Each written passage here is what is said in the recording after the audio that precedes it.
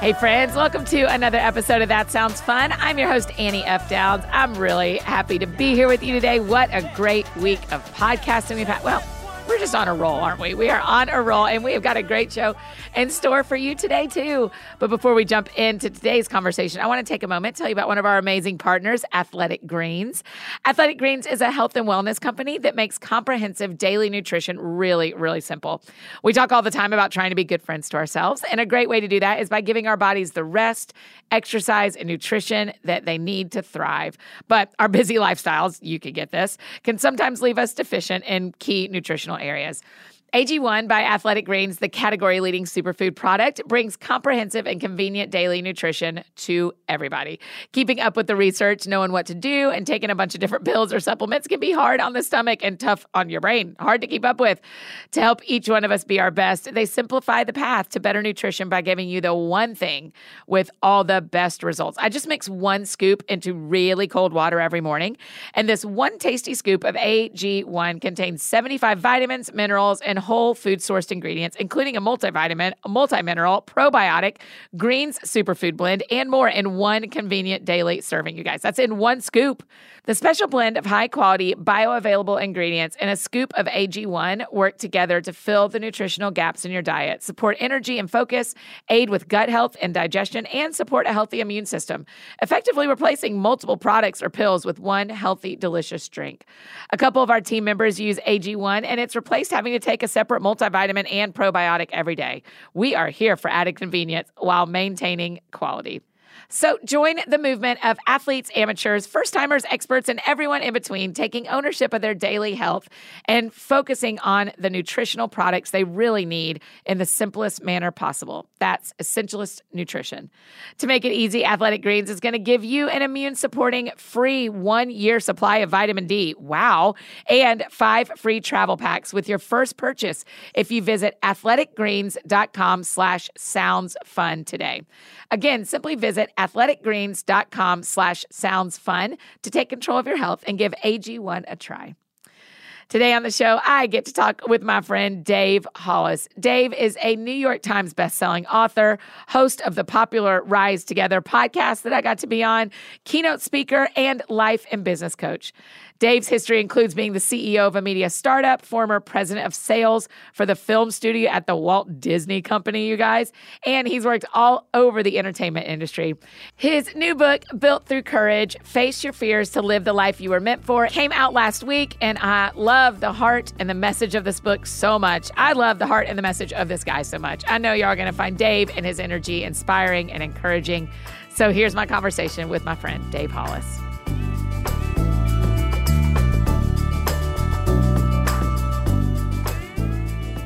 Okay, Dave. Here we go.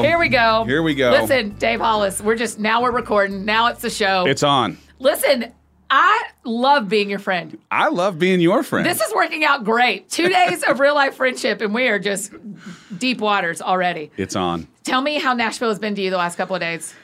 It has felt like family was welcoming me back home. I mean, like, really? In a crazy way, I have become familiar now with a variety of people that you happen to also be familiar with. Yeah. And so everyone knowing each other and each of these people being important to me, strangely in a world where I was like, hey, can I come sit on your patio? Would you invite me? Can I invite myself to your home?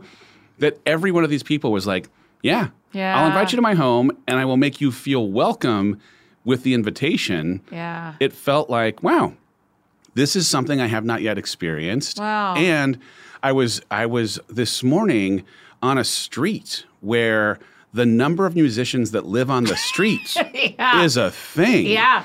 And so funny, just the fact that there was something of oh, this is where we congregate. I made a joke to one of the artists I was talking to that you could run over a Grammy, driving down the street. It's true. And it's just a thing. It's true. Right? We have a dream of that road, being able to throw a Frisbee from top to bottom of the street and only have people we know catch it. That's our dream of that one street. I love that idea. Yeah. And the thing is, it feels like it's coming to be. There's something happening on that road, but there's something great about it. And in a world where I grew up in Southern California, and as much as I associated myself as a Californian for my whole life, my move to Texas showed me a way to be and a way that family can exist that was such a departure from.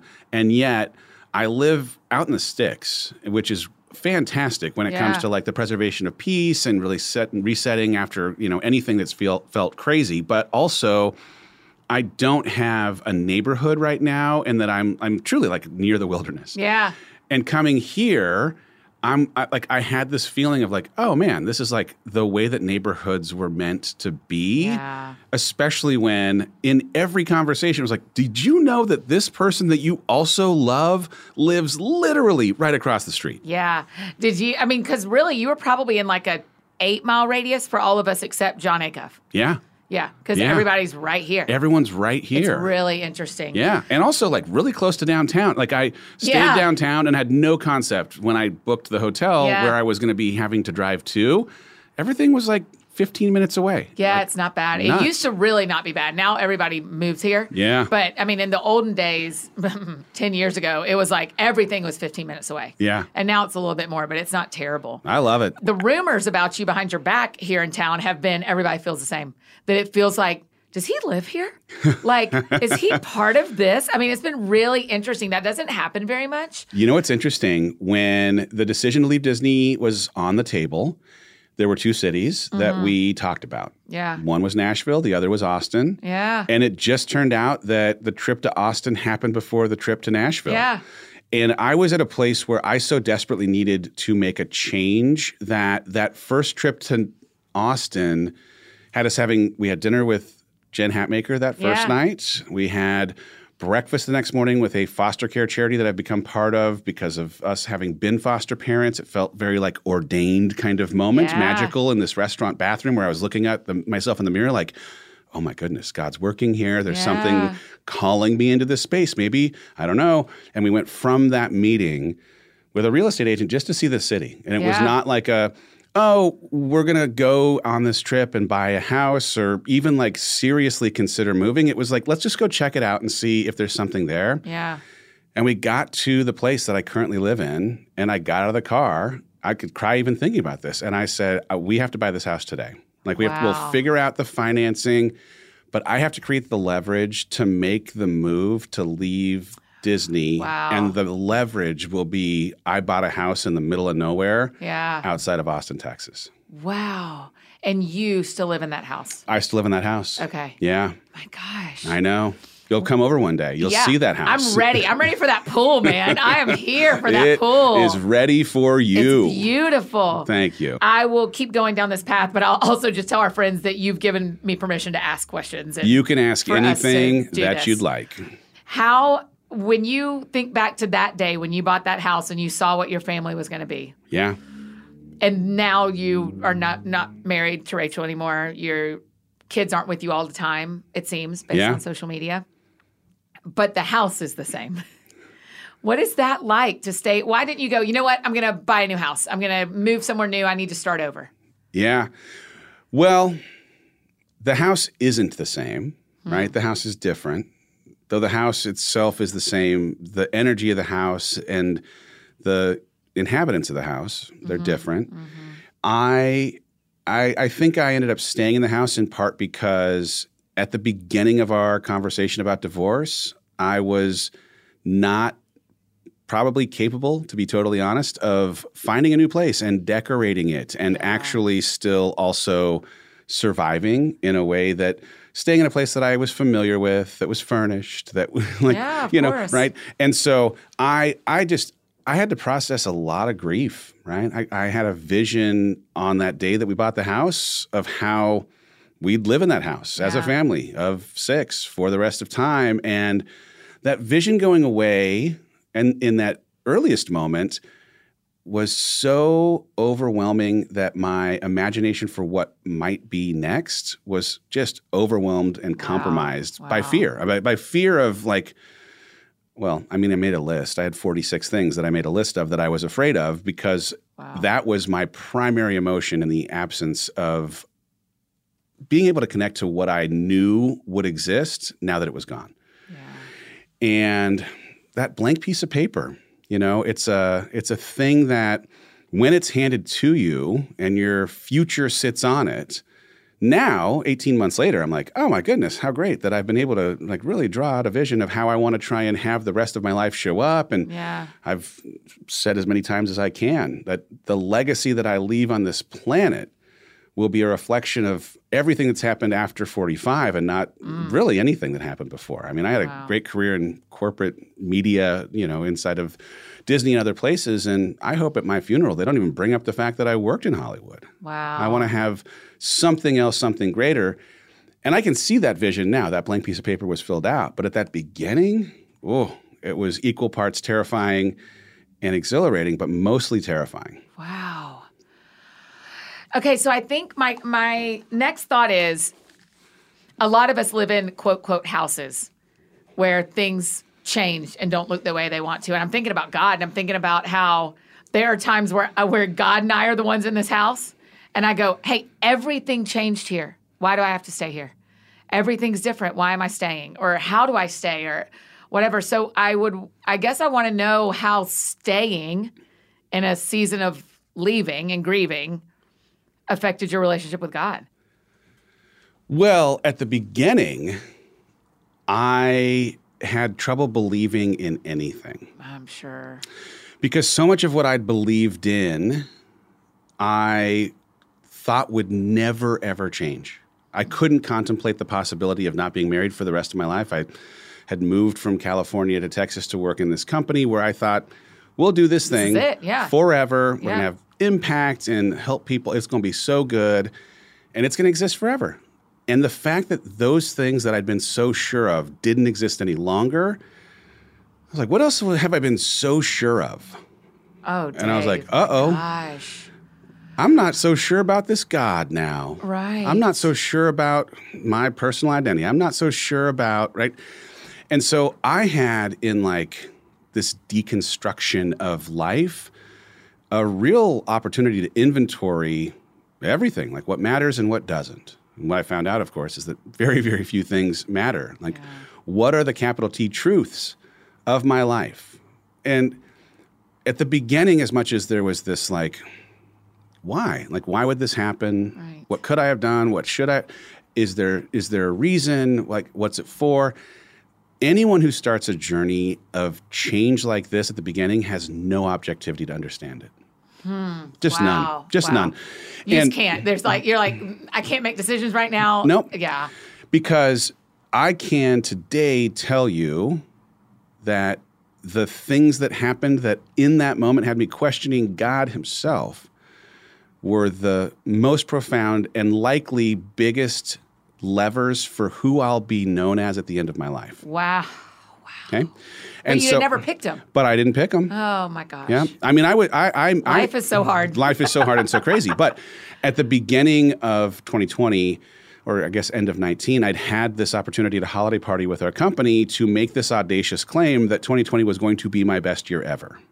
No. So I, into the universe, in front of my team and everyone, I make this claim, and what I realized, and I said this to you yesterday, I didn't have a say in the conditions through which my best year would come. And so as it turned out, I don't want to have to experience that hard season. I don't want to have to go through 2020 again, but I did end up having my best year ever. But it required me experiencing the worst of kind of everything and anything I couldn't have even imagined. I would say what I could imagine. I couldn't even imagine the things that I felt. But to get back to your questions, the beginning was, now I have to question the things that were previously unquestionable. But I was also, because of the grief, because of the disorientation, because of the fear around that blank piece of paper, I found myself interested in not dying, figuratively and literally. Yeah. And so it started with running. Then it was after the run sitting on a rock in nature. I was carving out time on a back patio that I'd called the patio of peace. Yeah. And I was on my knees, figuratively and literally, hands in the air. Are you there? Yeah. What is happening? And it turned into such a a different frequency of communication that in like a James 4:6 kind of way, draw near to God, he'll draw near to you. I kept coming closer, and he kept revealing himself in ways that I'd never seen before. Wow. And in some ways, it was what was happening on a rock at the end of a run. But in other ways, it was the way that people were emerging in my life to remind me of my truth in a season where I didn't myself have certainty in it. Yeah. And so, I had my pastor as a for example. I write in the book, he every single day for the first 8 weeks of this experience sent me the same 11-word text every day.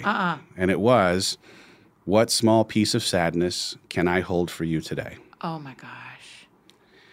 And what a gift. It was just this gentle reminder that someone was walking with me. And it wasn't an attempt to minimize. It wasn't an attempt to explain. It was just a recognition that this stinks. Yeah. And I'm here.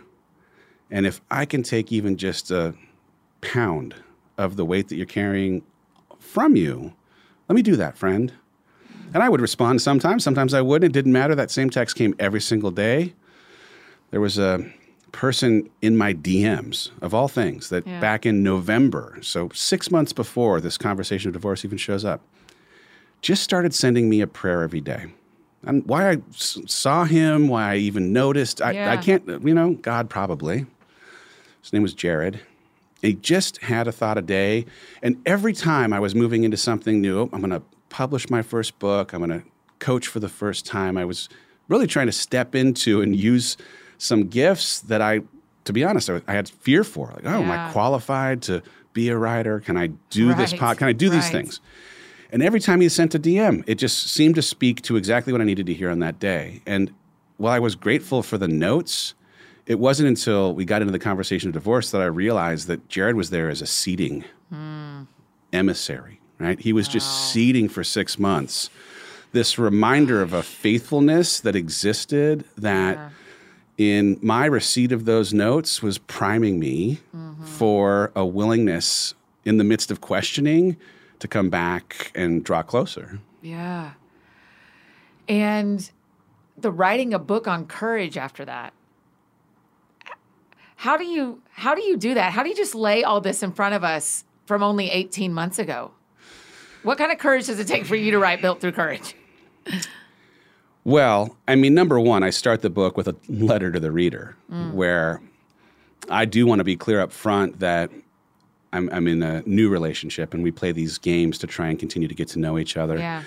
A card was pulled in this card game we have that tries to provoke questions and answers so that you can do so. And one of the questions was describe yourself in 3 words. And the conventional thing is to pick 3 individual discrete words, but my words were work in progress. Wow. Right? And so like in the letter to the reader at the beginning of this book, I do start with this disclaimer that, hello, I think I've got a fantastic book that will equip you with the kind of courage that's required to take steps closer to honoring the intention of a creator who knew exactly what he was doing when he put you here. Yeah. And yet, I am a work in progress. Yeah. And the stories that I end up telling, as much as they do very much take you through what it was like on that rock at the end of that run and questioning this, God and even the story of Jared, right? Like all of those things end up being there as this like, hey, here's a peek into how the cultivation of courage during the hardest and best year of my life showed up, and a little bit of a map on how, if you have any way of connecting to the stories that in my life that maybe can, are a reflection of something you've experienced, well, great. But also know that like I'm still working through so many of these things. But writing that book was one of the greatest gifts that could have happened because of the catharsis of putting the words on paper and the process. It's not. There's no there when it comes to the ending of our marriage. We had a great marriage. It didn't end for some big reason, but 1,000 small ones. And I'm not, this isn't some, showy telly, what really happened. No. This is talking about the aftermath of when you think your life's going to go a certain way and other plans present themselves, how do you cultivate the courage to keep going and develop the resilience, but also the good that comes in the hard? Because I'm sitting here in front of you in the best shape of my life. And I don't mean just physically. I mean mentally and emotionally and spiritually. I'm in the best shape of my life. Yeah. And that shape is a byproduct of a thing that I never wanted to happen. Yeah. It's just wild how God and life, that is the gift of how hard planet Earth is. Yeah. Is that good almost always comes out of it. Yeah. Always comes out of it, maybe. I don't know. It's like in a crazy way, I do think, and this is again that like the objectivity that you have now relative to the subjectivity then, I do think that with the objectivity I have today, I will be ready when, right? Like it's not like, oh, my hard stuff's done. So good news, right? Like I got to check the box and I have satisfied having to go through hard stuff. No, like I'm just like in training for what ends up being my preparation for the next hard thing. And I'm not going to want that thing to come either. Right. But at least now I have another set of evidence. And man, there's like some good hard facts in this one. Yeah. Of how ready I am, of how much I can handle. And how strong I can be on the other side, even if I don't like having to go through whatever it ends up being. Yeah.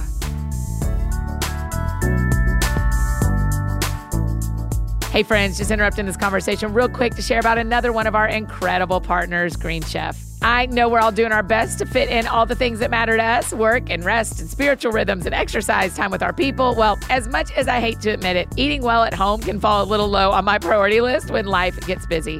It's why I'm so grateful to have found Green Chef. Green Chef is a USDA certified organic company with meal plans that include keto, paleo, plant-powered, and options for those of us who simply want a dinner menu with a little more balance. Green Chef's expert chefs curate every recipe. They are seriously so delicious. And there's so much variety with over 30 meal choices every week, an updated menu weekly, and the flexibility to switch plans. You'll never have to sacrifice taste for nutrition. You can enjoy restaurant quality dishes in the comfort of your own home. The sesame ginger chicken was so flavorful. I could have sworn it was takeout rather than something I whipped up myself. I love that the Green Chef bags come with pre-portioned ingredients and easy to follow instructions that are delivered right to your house. Eating well has never been simpler, y'all. You're saying I can mark meal planning and grocery shopping off the to-do list? Done and done. What a time saver during busy weeks. Green Chef is America's #1 meal kit for eating well, meaning they're the best meal kit for every healthy lifestyle, whether you're keto or paleo, vegan, vegetarian, gluten-free, pescatarian, or you just want to eat more balanced meals. Green Chef is also the most sustainable meal kit, offsetting 100% of their plastic use, which you know I love, and 100% of their carbon footprint and emissions. I think that's awesome. So go to greenchef.com/thatsoundsfun125 and use the code thatsoundsfun125 to get $125 off, you guys, including free shipping. Again, that's greenchef.com/thatsoundsfun125. And the code to get $125 off, including free shipping, is thatsoundsfun125. Green Chef, the #1 meal kit for eating well. Y'all are going to love it. And now back to my conversation with Dave Hollis.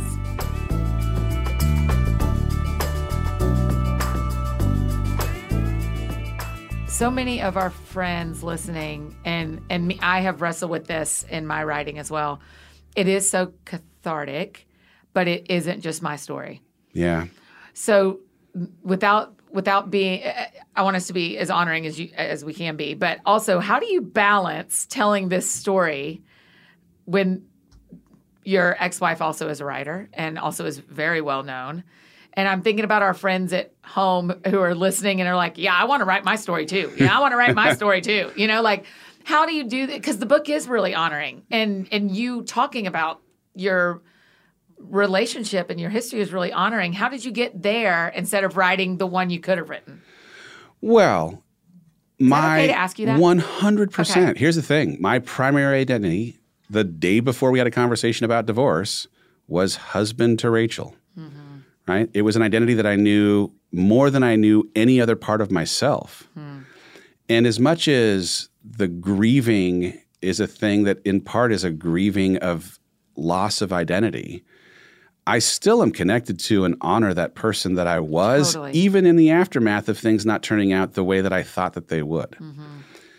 And in the transition of my marriage, outside of my identity to God, my identity is probably most closely related to the relationship I have with my 4 kids. Yeah. Right? They're so cute. Yeah. And here's the thing.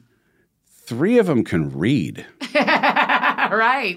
So they can read books. They can read books. And as much as they're not likely to read these yet, they will. Yeah. Right? That's right.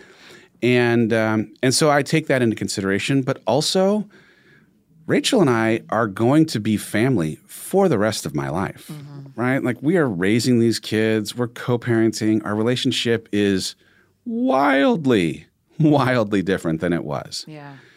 But it doesn't change the fact that she's a part of me and I'm a part of her, and that we still have these 4 kids, and we're having Thanksgiving this year at my house, and the cast of characters that will be on hand now include human beings that we are in relationships with that aren't each other. Yeah. And the new normal, as much as it's not a thing I could have ever contemplated. Yeah. There is something that has come out of this that has afforded a healthiness in our relationship that is different than some of the dysfunction that existed inside of a marriage. Yeah.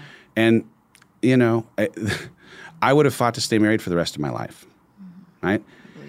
But the question, and I put it in the book, so I'm happy and comfortable talking about it, the question that was asked at the beginning of a conversation about divorce was a simple one, in that she wanted to know, can you be the man that God created you to be, married to me? Which makes me want to cry a little bit, I'll be honest, because it's still such a heavy, I remember the day that I heard the question, the floor of my home fell out. And in the absence of the objectivity that exists today, man, I could have made a million arguments for how I could, of course, still become this person that God put me on the planet to be.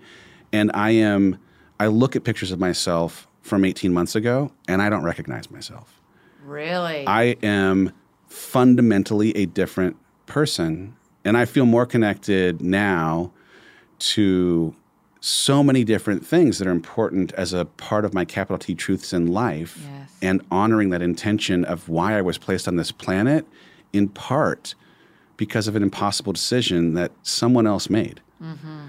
And so it's such a hard thing, because it's in an audience like yours, and in an audience that I grew up in the church my entire life, and I certainly grew up with a lot of conversation around the way that you fight to stay married for the rest of time. And I still believe it. Yeah. But I also know that belief would have kept me potentially from the thing that I know in not being married. And so it's how do I reconcile those things? And I can't tell you, I don't have a good answer for you. I love that you don't have a good answer for me, because so many of us wrestle down things. I got yelled at. I mean, you get yelled at on the internet times 100,000. I love getting yelled at, please. But I got yelled at yesterday because someone wanted me to take a harder stand on something.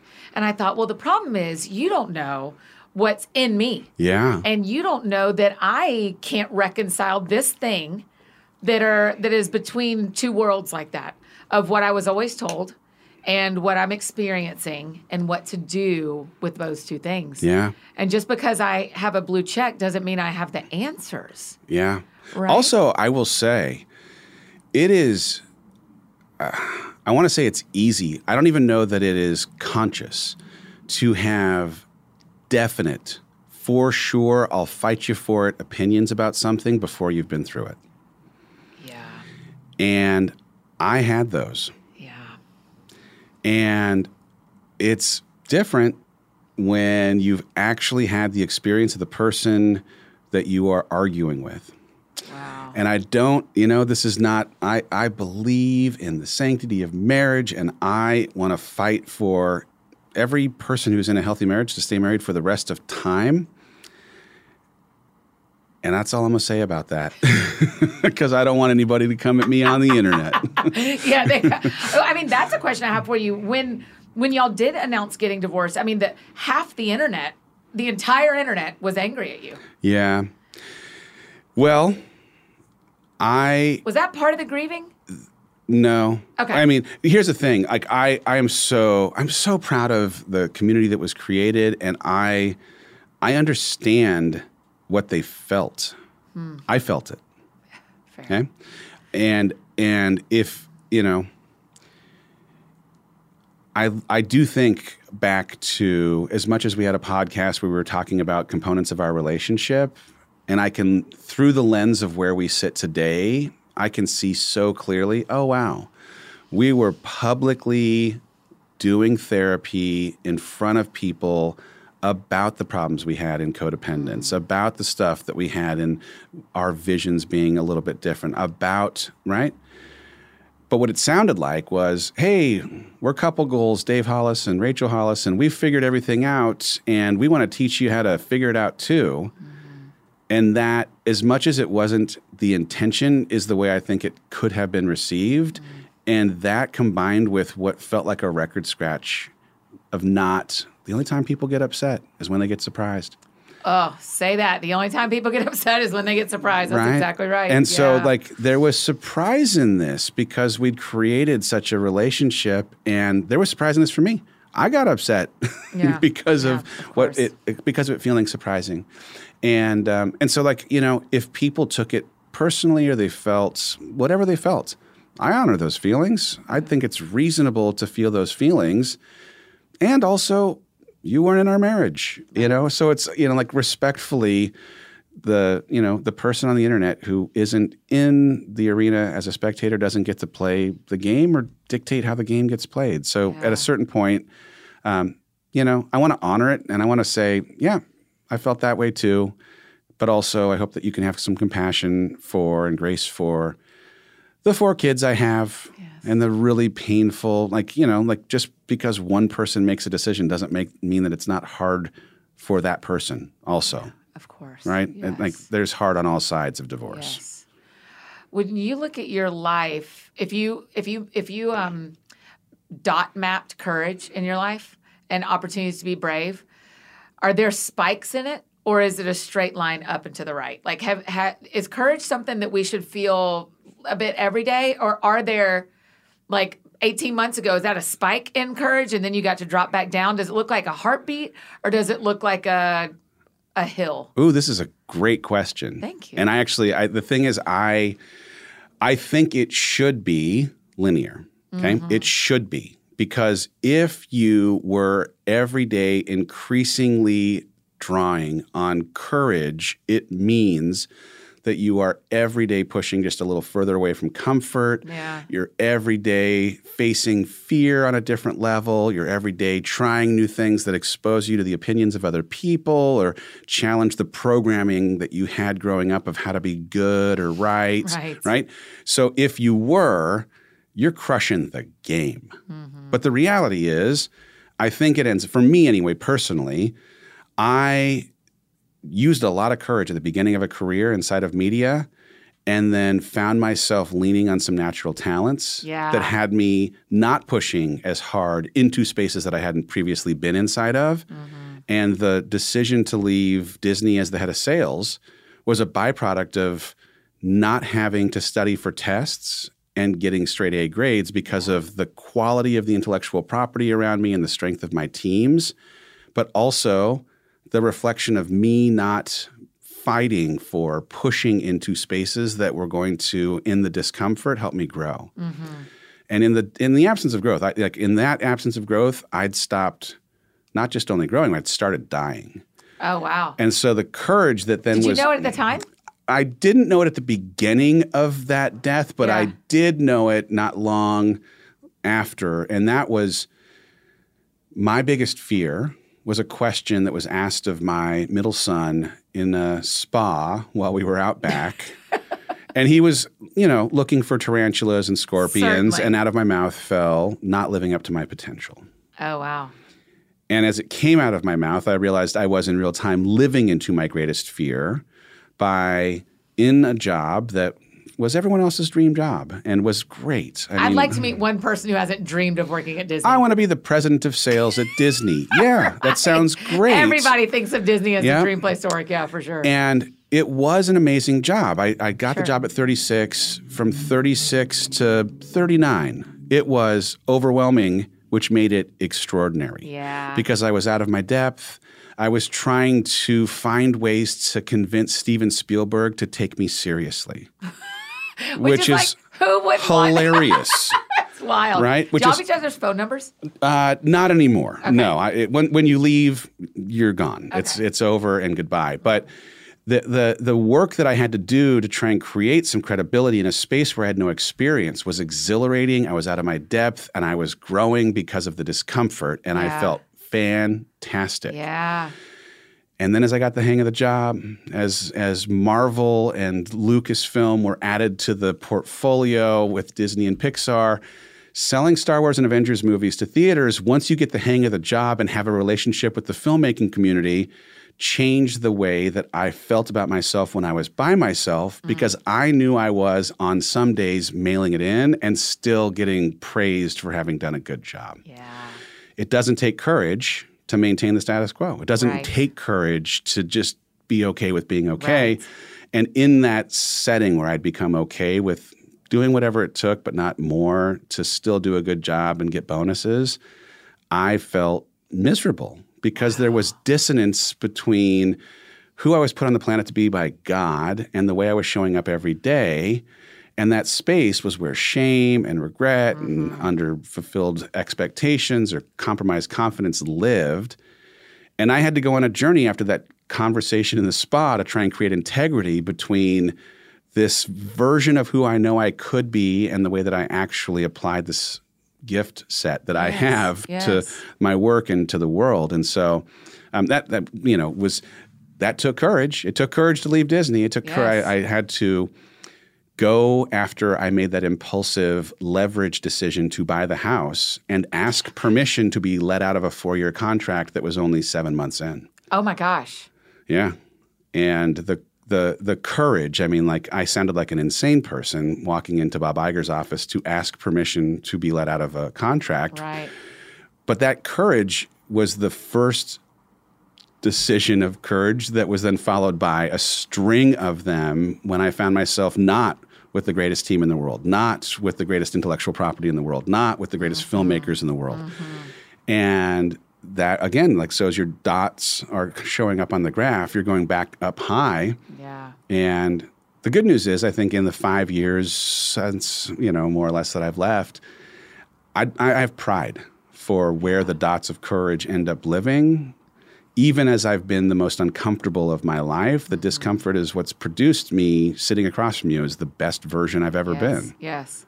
I think in my life, I would say it looks more like a heartbeat pattern than I wish it did, but it's a heartbeat pattern that's turned at a 45-degree angle. That's great. Right? And so it's like, I wish it was high, high, high all the time, but I feel like, well, at least I can know that what is asked of me in being brave right now is light years ahead of what I could have even asked myself 5 years ago to do. Right? By the way, I think the decision to cultivate courage or be brave, face fear, all those things, it gets easier every subsequent time that you are asking your courage to present itself. Yeah. It's easier to command it. And I think you're able to command a broader swath of it, right? Yes. So it you comes. Have more tools. You have more tools. Yeah. It comes quicker, and it has more strength. It can handle even a greater degree of fear because you've shown yourself. You have now this evidence trail that, last time I had to be courageous, I survived. Last time I didn't just survive, I thrived. I actually grew into this better version of myself where I learned these things. And that heartbreak was bad, or stumbling publicly was bad, or failing in that small business was bad. But you know what? I know what not to do next time. Yeah. All right, I can be courageous with this piece of knowledge that I didn't have last time. And I might make a mistake again, but I won't make as big a mistake as I made that last time because I now have this thing. And it remains true. I stand pretty hard. I know you do too. I stand pretty hard that the Bible is true. And when God says he'll work it out, he says he'll work it out. He doesn't say you're not going to make mistakes. And that's the part I thought it said. is that when God works all things together for the good of those who love him, I thought it meant, and there won't be problems. Yeah. Well, I think a lot of times people think, oh, well, I've been praying for it, so it's going to happen the way I've been asking. Woof. And that's right. Like, no. Like, God hears prayer and God answers prayer, but God didn't say he's going to answer prayer in the way that you've asked for it. Right. And so by the way, that's a lesson that comes in our hardest seasons, right? Like no one voted for what we're going through in COVID, right? Like no one's asking for any of what's happening in the world in real time. No. And yet the process of processing the things that we are equipping us to handle the things that we'll face. And that's a thing that, again, you can't appreciate in real time because some of what's being honed, some of the things that are being forged in this fire, you don't even realize why you need that skill yet because you haven't got to the place yet in your life where you need to use it. I feel grateful for things that I was screaming in my backyard about just 18 months ago, right? Like the gratitude I can have today for that thing that I was like, why, God, would you bring this thing too? Yes. Why is this also happening? And again, it's just time changes the lens that you're able to, really appreciate any of these things through. I think one of the things I know you for as a distance friend, now a close friend, is resilience. It feels like it's a word that, on purpose or not, kind of reminds me of you. That's I think sweet. of resilience.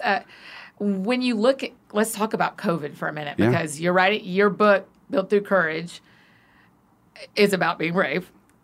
We need to talk about resilience. And we're in a world now where COVID is doing more, they say, than it was doing before. Yeah. And I feel in my body, I don't have it in me to do that again. What is the resilience you feel, or what's the encouragement you'd give for us having to face this thing again that we thought was a once in a lifetime thing? Yeah, I mean, it feels trite almost to use the line, how is this for you and not happening to you? But there is something at the essence of, can we, in the preparation for handling another wave, take a second to appreciate any of the good that came in the hard that's already existed. Brilliant. Right? Like, yes. And this is not to dismiss death or sickness, the fear, inconvenience of homeschool, none of it. Like, everyone has had to go through hard things. And yet, like one of the first things I wrote in this book, and it happened just at the beginning of COVID existing, was this idea that we take this time in the rush to return to normal. Let's take this time to really understand what parts of normal are worth rushing back to. And I think that we've done some work in this space already, right? Like there are things that we used to do and swear would exist forever that fundamentally have changed in our mind as things that have to happen. Yeah, like blowing out birthday candles. We were doing that all along. I never thought about it. Wait a second. But the way that we afforded weight to things that in an environment like we've come out of just don't matter anymore. You're like, oh, okay, wait. And it's kind of, like the big event in my life 18 months ago, affording me this permission to inventory what mattered and didn't. Yeah. I think we're all inside that space. Yeah. There's a quote that I use in the book from Tyler Durden of Fight Club, which is, it's only once you've lost everything that you're free to do anything. And in a way, my experience, this doesn't connect perfectly to COVID, but my experience with going through something hard had me like really struggling at first to understand why. And then I started to look at like where there were examples of people who went through hard things that had good things come as a result of the bad thing. Wow. And I found, like you, of course you're going to find like most people that you admire, most companies that you admire were built through struggle and adversity and resilience, and as a byproduct of the resilience, something great was born. Yeah.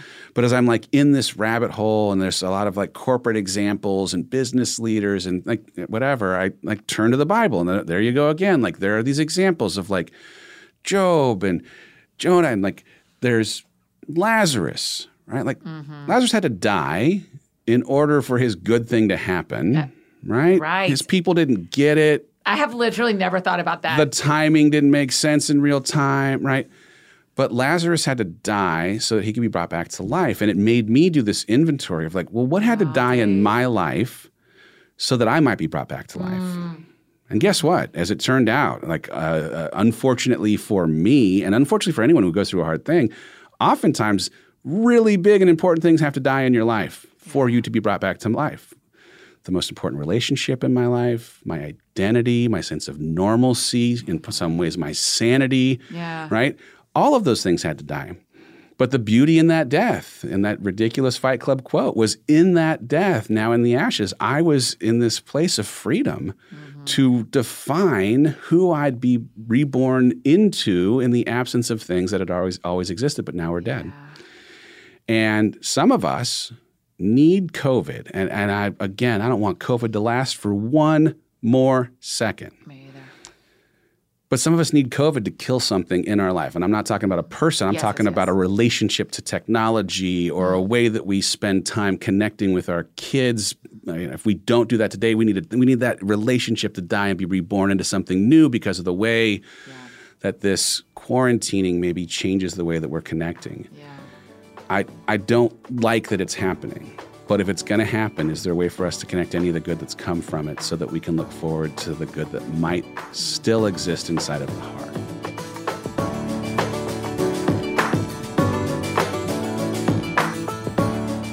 Hey friends, just taking a quick break to tell you about one of our amazing partners, Modern Fertility. The traditional guidance with fertility has been just wait and see, but now we have tools to help us plan for and track everything in our lives: wellness, finances, careers, education.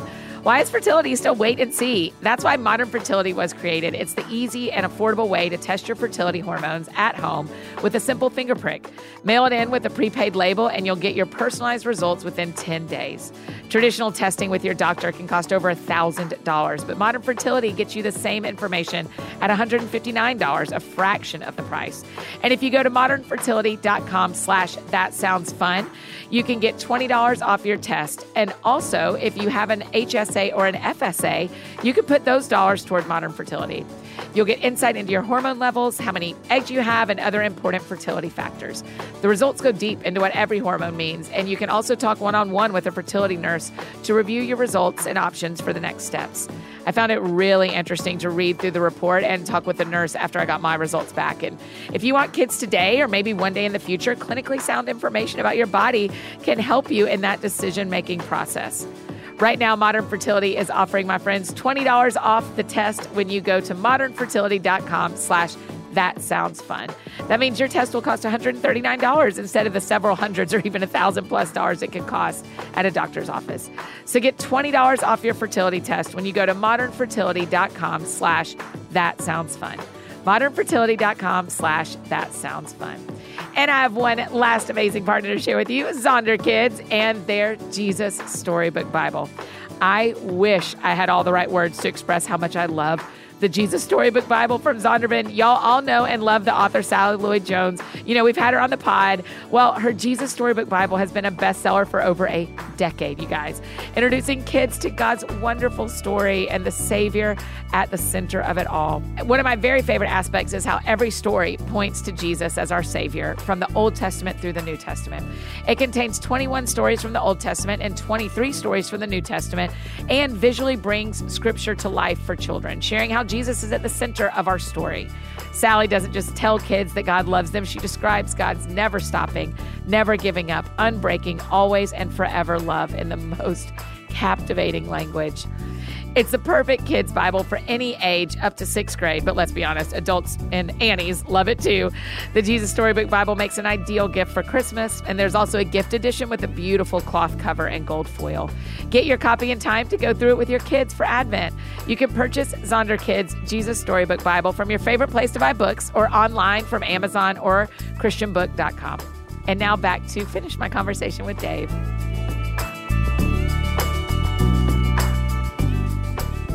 One of my favorite things that a pastor said one time was talking about life, death, and resurrection, and talked about how when Jesus was in the garden after he resurrected, Mary didn't even recognize him.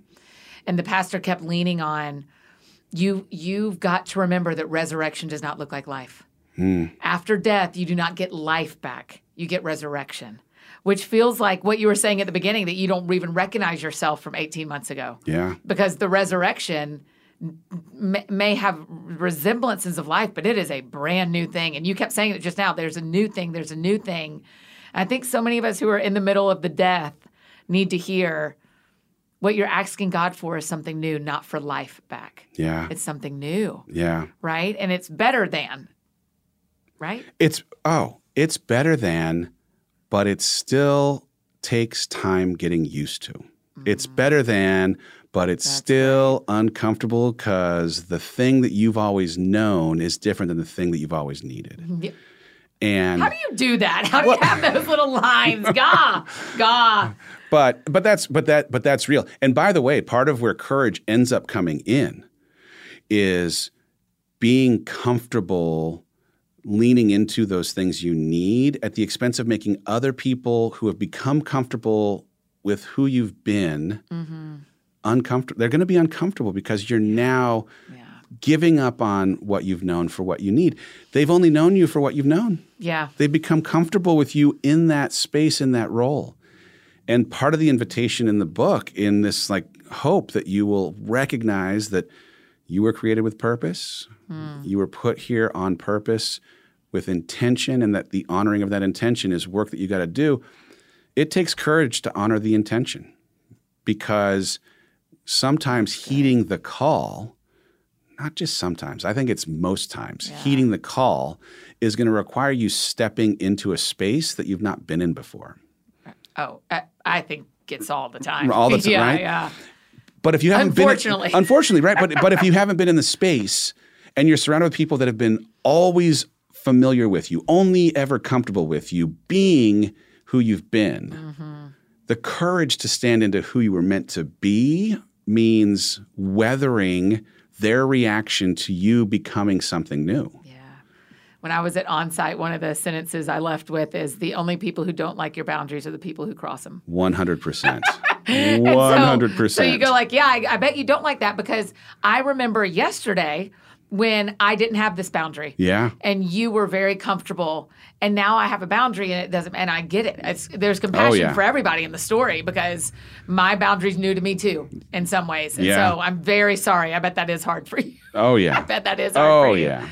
Oh, Dave, how are the kids? The kids are great. I mean, it's funny, not funny, interesting. It's just a real fact of life in real time. I was voice memoing back and forth with Rachel while I'm here in Nashville, and because it's our kids' first week of school, I had them at the beginning of the week. She has them at the back end of the week. And y'all just both commute them to the same school. And so we all live close enough. We live within 20 minutes of each other. They go to the same school all the time. And when they're with me, I'm in charge of getting them there. And then with her, it's hers. And she said in the voice memo, you know what? As much as this last stretch of time has been hard, dang it, our kids are well-adjusted, or as well-adjusted as you might hope given the circumstance of what they've been through. And I was like, you know what? At the end of the day, that may be one of the most important single sentences that could be shared between people who have transitioned in a relationship, that their kids are doing well. Yeah. And, it's interesting as a dad, I had a bit of a aha moment of, I was sad for them as much as I was sad for myself. And I don't know that I maintained consistency as often as I had prior to the divorce in rule enforcement, maybe to the detriment of these humans every once in a while. And then I found myself becoming comfortable with who I was becoming in a way that was like, oh, you're actually getting an even better version of me. I'm a good dad. And I'm going to be a better dad. And the sheriff's back in town. So I hate to tell you that, like, the grieving period, sure, we can extend it, but the intermittent bedtime technology flexibility, Dad, that guy's gone. So I'm going to need you to go ahead and put the devices down, and I'm going to need you to go ahead and get in bed. Thank you very much. I love it. I mean, I just think that one of the things it sounds like you've done really well, that I've watched some of my friends here do well, whether it's through grieving loss of a spouse or a parent, is that there's an option to fake it in front of your kids and go like, I'll just go cry in my closet. And sometimes that's appropriate, I'm sure. But also there's an option of like, hey, this is who I'm bringing you the best I can bring you today. And that guy lets you on the screens more than last guy and future guy. Oh, yeah. I mean, I went through a Cal Ripken-esque streak of crying at the beginning. Like, I was very consistent. Is it a day? Yeah, I'm going to go ahead and cry. Perfect. And I did contemplate, like, oh, do I want to, like, I don't want to make them feel like they need to feel sadder because now they're seeing dad cry. But I also am raising 3 boys who I hope become men that are super comfortable with their emotions. Yeah. And so I was like, yep.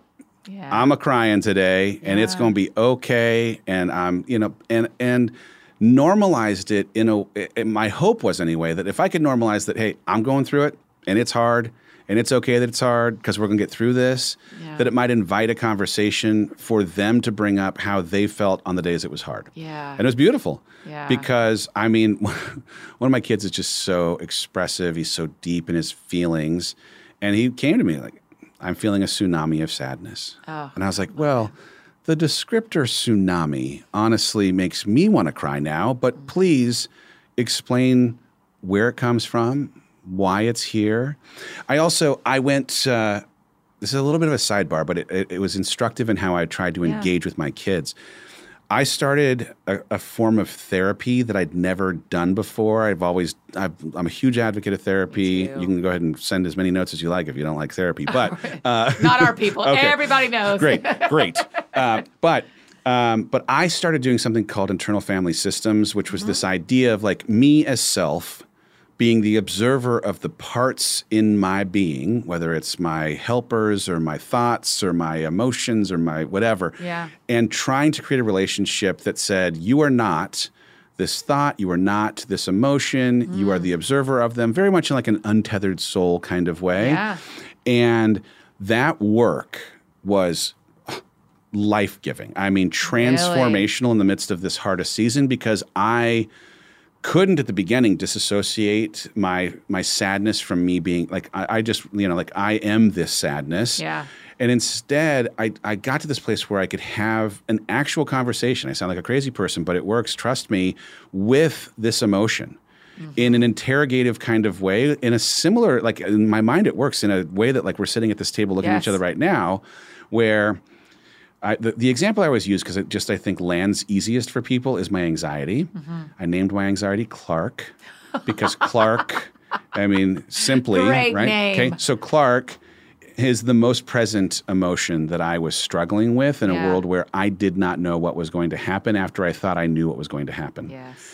Clark is named in part because with the glasses on, Clark is the counter to Superman, and I want to be super, so I need to understand what role, Clark, do you believe yourself to be playing here? When my anxiety would present, I'm talking situational anxiety. This isn't, some kind of, the kind that might need a medicine or some kind of deeper, like I want to honor the fact that there is like chronic, a different kind. This isn't the low hum anxiety of constant. There's a situation my anxiety is coming up. That's right, and because I have to be careful because I am also but if you are a sufferer of clinical anxiety, then you need to also have a different kind of treatment than naming it potentially. But I named it, Clark, you're sitting here. Why have you presented yourself?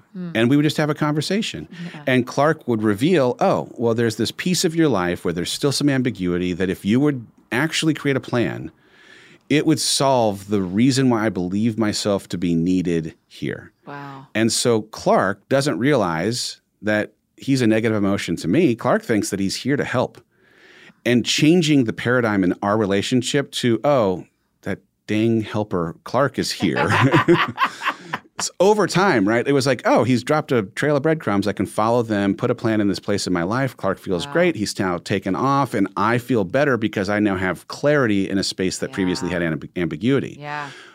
I tell the story in part because when I'm now sitting with my kids and the tsunami of sadness is presented, I get to now have a conversation that's informed by my own journey inside of therapy for the year's worth of time. And say, all right, can you ask the tsunami why he's here?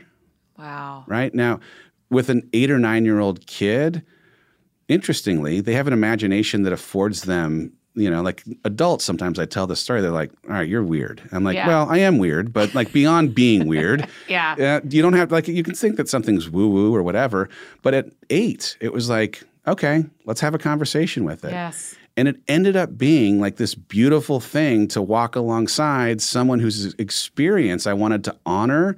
And part of, I hope, the willingness to even introduce the fact that the tsunami existed so we could ask the tsunami a question came because I wasn't hiding in a closet crying on the days when I felt sad. Yes.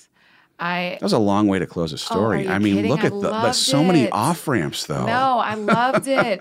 And I do a similar thing. I think our imagination is a tool God has given us to see what we don't see, to have conversations. I mean, here we talk about a lot being a good friend to yourself. I mean, I'll look in the mirror and be like, hey, what are you feeling? Yeah. Something is really, halt. Are you hungry, angry, lonely, or tired? Is it one of those first? If it's not one of those, can we talk? I mean, I will answer myself. That's good. Because I have to be, especially in my current life where I'm not married yet, I'm like, I need to be, there isn't someone else to bounce this off of. Yeah. So it is like, look in the mirror and be a friend to yourself. That's good. Okay, Built Through Courage. I mean, all of us are going to need this. I need this. I'm ready to finish it. I'm so happy. Thank you for writing it. Thank you. It was out of a place of real sacrifice that you wrote this. And that when that happens, when people write from there, there's a multiplier from God on it. And so I'm very excited for what you a for that. Kind thing to say. It's true. I appreciate that. I mean it. Is there anything we didn't talk about that you want to make sure we cover? I mean, we have a bazillion things to cover. Oh, my goodness. No, this is like the most fun conversation. I'm honestly, so glad I loved it, too. I love it. And how do we ever dream up doing this? We got to do this like 8 more times. I'm in. Here is the last question we always ask. Oh, here we go. Because the show is called That Sounds Fun, tell me what sounds fun to you. Well, this is such a weird answer. Great. But I have been... And don't judge your fun. We don't let people judge their fun around here. I've been in a season of saying yes to anything. In a weird way, like the freedom that comes in hard things happening that you don't expect, you embrace the reality that control was always an illusion. Yep. And if it is, then why not maybe jam a little bit more into every single day? Because you got... Which is how I trapped you here at 5:30 p.m. I am here for it. I love it. So fun for me recently has been just this idea of saying yes to things that I've never done before. Yeah. Even if they end up not being fun once I am like totally immersed in them. Yeah. I have found I really have just been on this hunt in this last 18 months to like really get to know myself. Yeah. Who are you? Who are you not married? Who are you as a single dad? Who are like, what do you want to do? Yeah. What do you want to do with your spare time? What do you want to like, what do you like? Right. And I, in some ways, lost touch with what I like. Sure. And I have been given a permission slip to go find it out. Yeah. And so putting my toe into a bunch of different pools to see what actually feels like passion has been the fun. Yeah. So I am in real time. I mean, this sounds fun and it sounds super terrifying, but I feel like I have to say it on podcasts so that I go through with it. Okay, good. So I've been dating this woman named Heidi, who's fantastic and also happens to be a transformation specialist and a bodybuilder in her past. Yes. Okay, she's got like so many amazing qualities, but among them, she knows how to help people get into incredible shape. Yeah. And very, very early on, at the very beginning of our relationship, we were working out, and she said, "My goodness, you have the musculature," a word I'd never heard in my entire life. Yeah. For someone who could actually really become strong and have like a lot of muscle if you wanted to. Uh-huh. And it reminded me of... You're like, I like this relationship. I like this relationship. She thinks I could be stronger. Right. It actually reminded me when I was in like 2nd or 3rd grade. Do people usually answer the question real quick and then leave the show? Oh, is it okay to keep talking? No, this is 100% what we're here for. Great. So when I was in like 2nd or 3rd grade, I got a letter from the Gifted and Talented Education Program, GATE. Yeah. And it was basically like, hey, Dave, you're smart. Yeah. And it was the first time that a third party called me smart. Sure, yeah. And that affirmation from the expert had me believe it for the first time. Right. And I, to the detriment of everyone who had to deal with my ego, I believed it every single day since. Still believing. Still believing. But Heidi, as a professional inside of the fitness and health space, suggesting to me that there was something just inherently in whatever musculature is. Yeah. I mean, like, still, I need to look it up. I think it means that I have this ability to, right? So I have been having fun with strength training. Yeah. In part because I had a limiting belief of what my body could do or how strong I could be. And as it turns out, for me, as I've dialed in, getting really specific about nutrition, getting really disciplined around pushing heavy weights in a gym, I've never had this much muscle on my body in my life. Yeah. And I've committed, this sounds fun. I'm trying to say this sounds fun. To standing on a stage in a physique competition where I will be dipped in... Dave. Oh, yes. In very brown paint that will make you very shiny and oily. The 9th day of November. 7th day of November.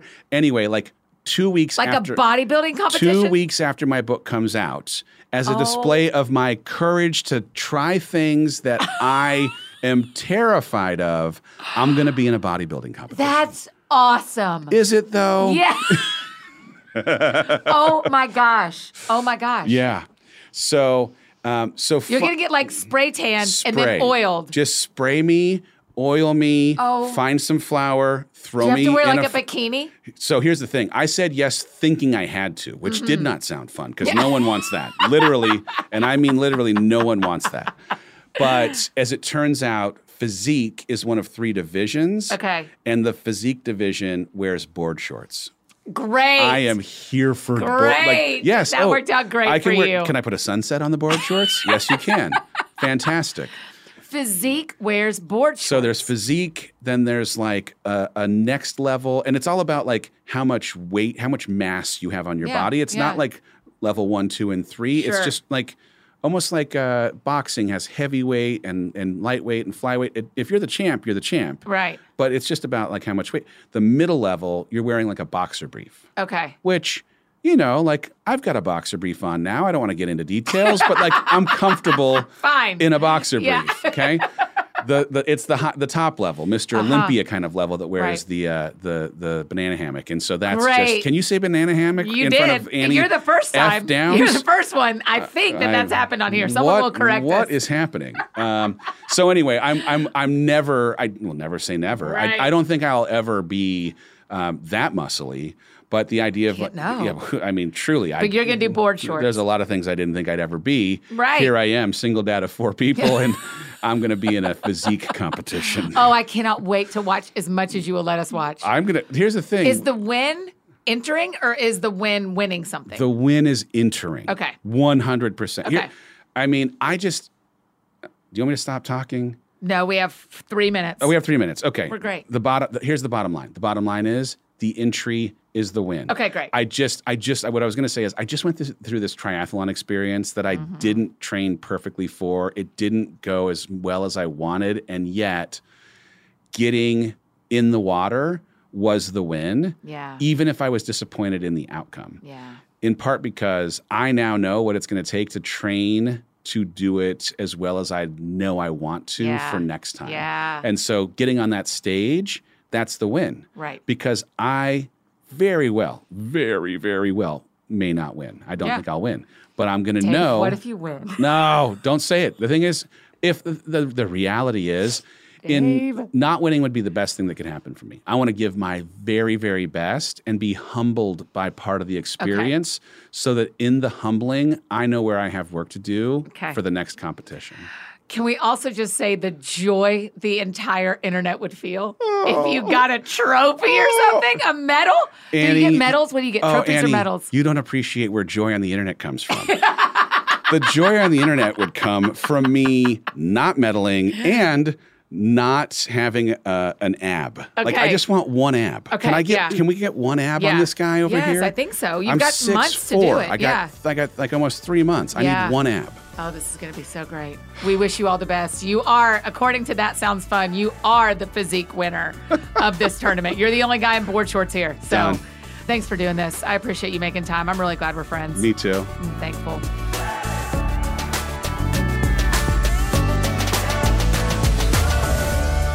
Oh, you guys, don't you just love him? So honest, so generous. I just think the world of him.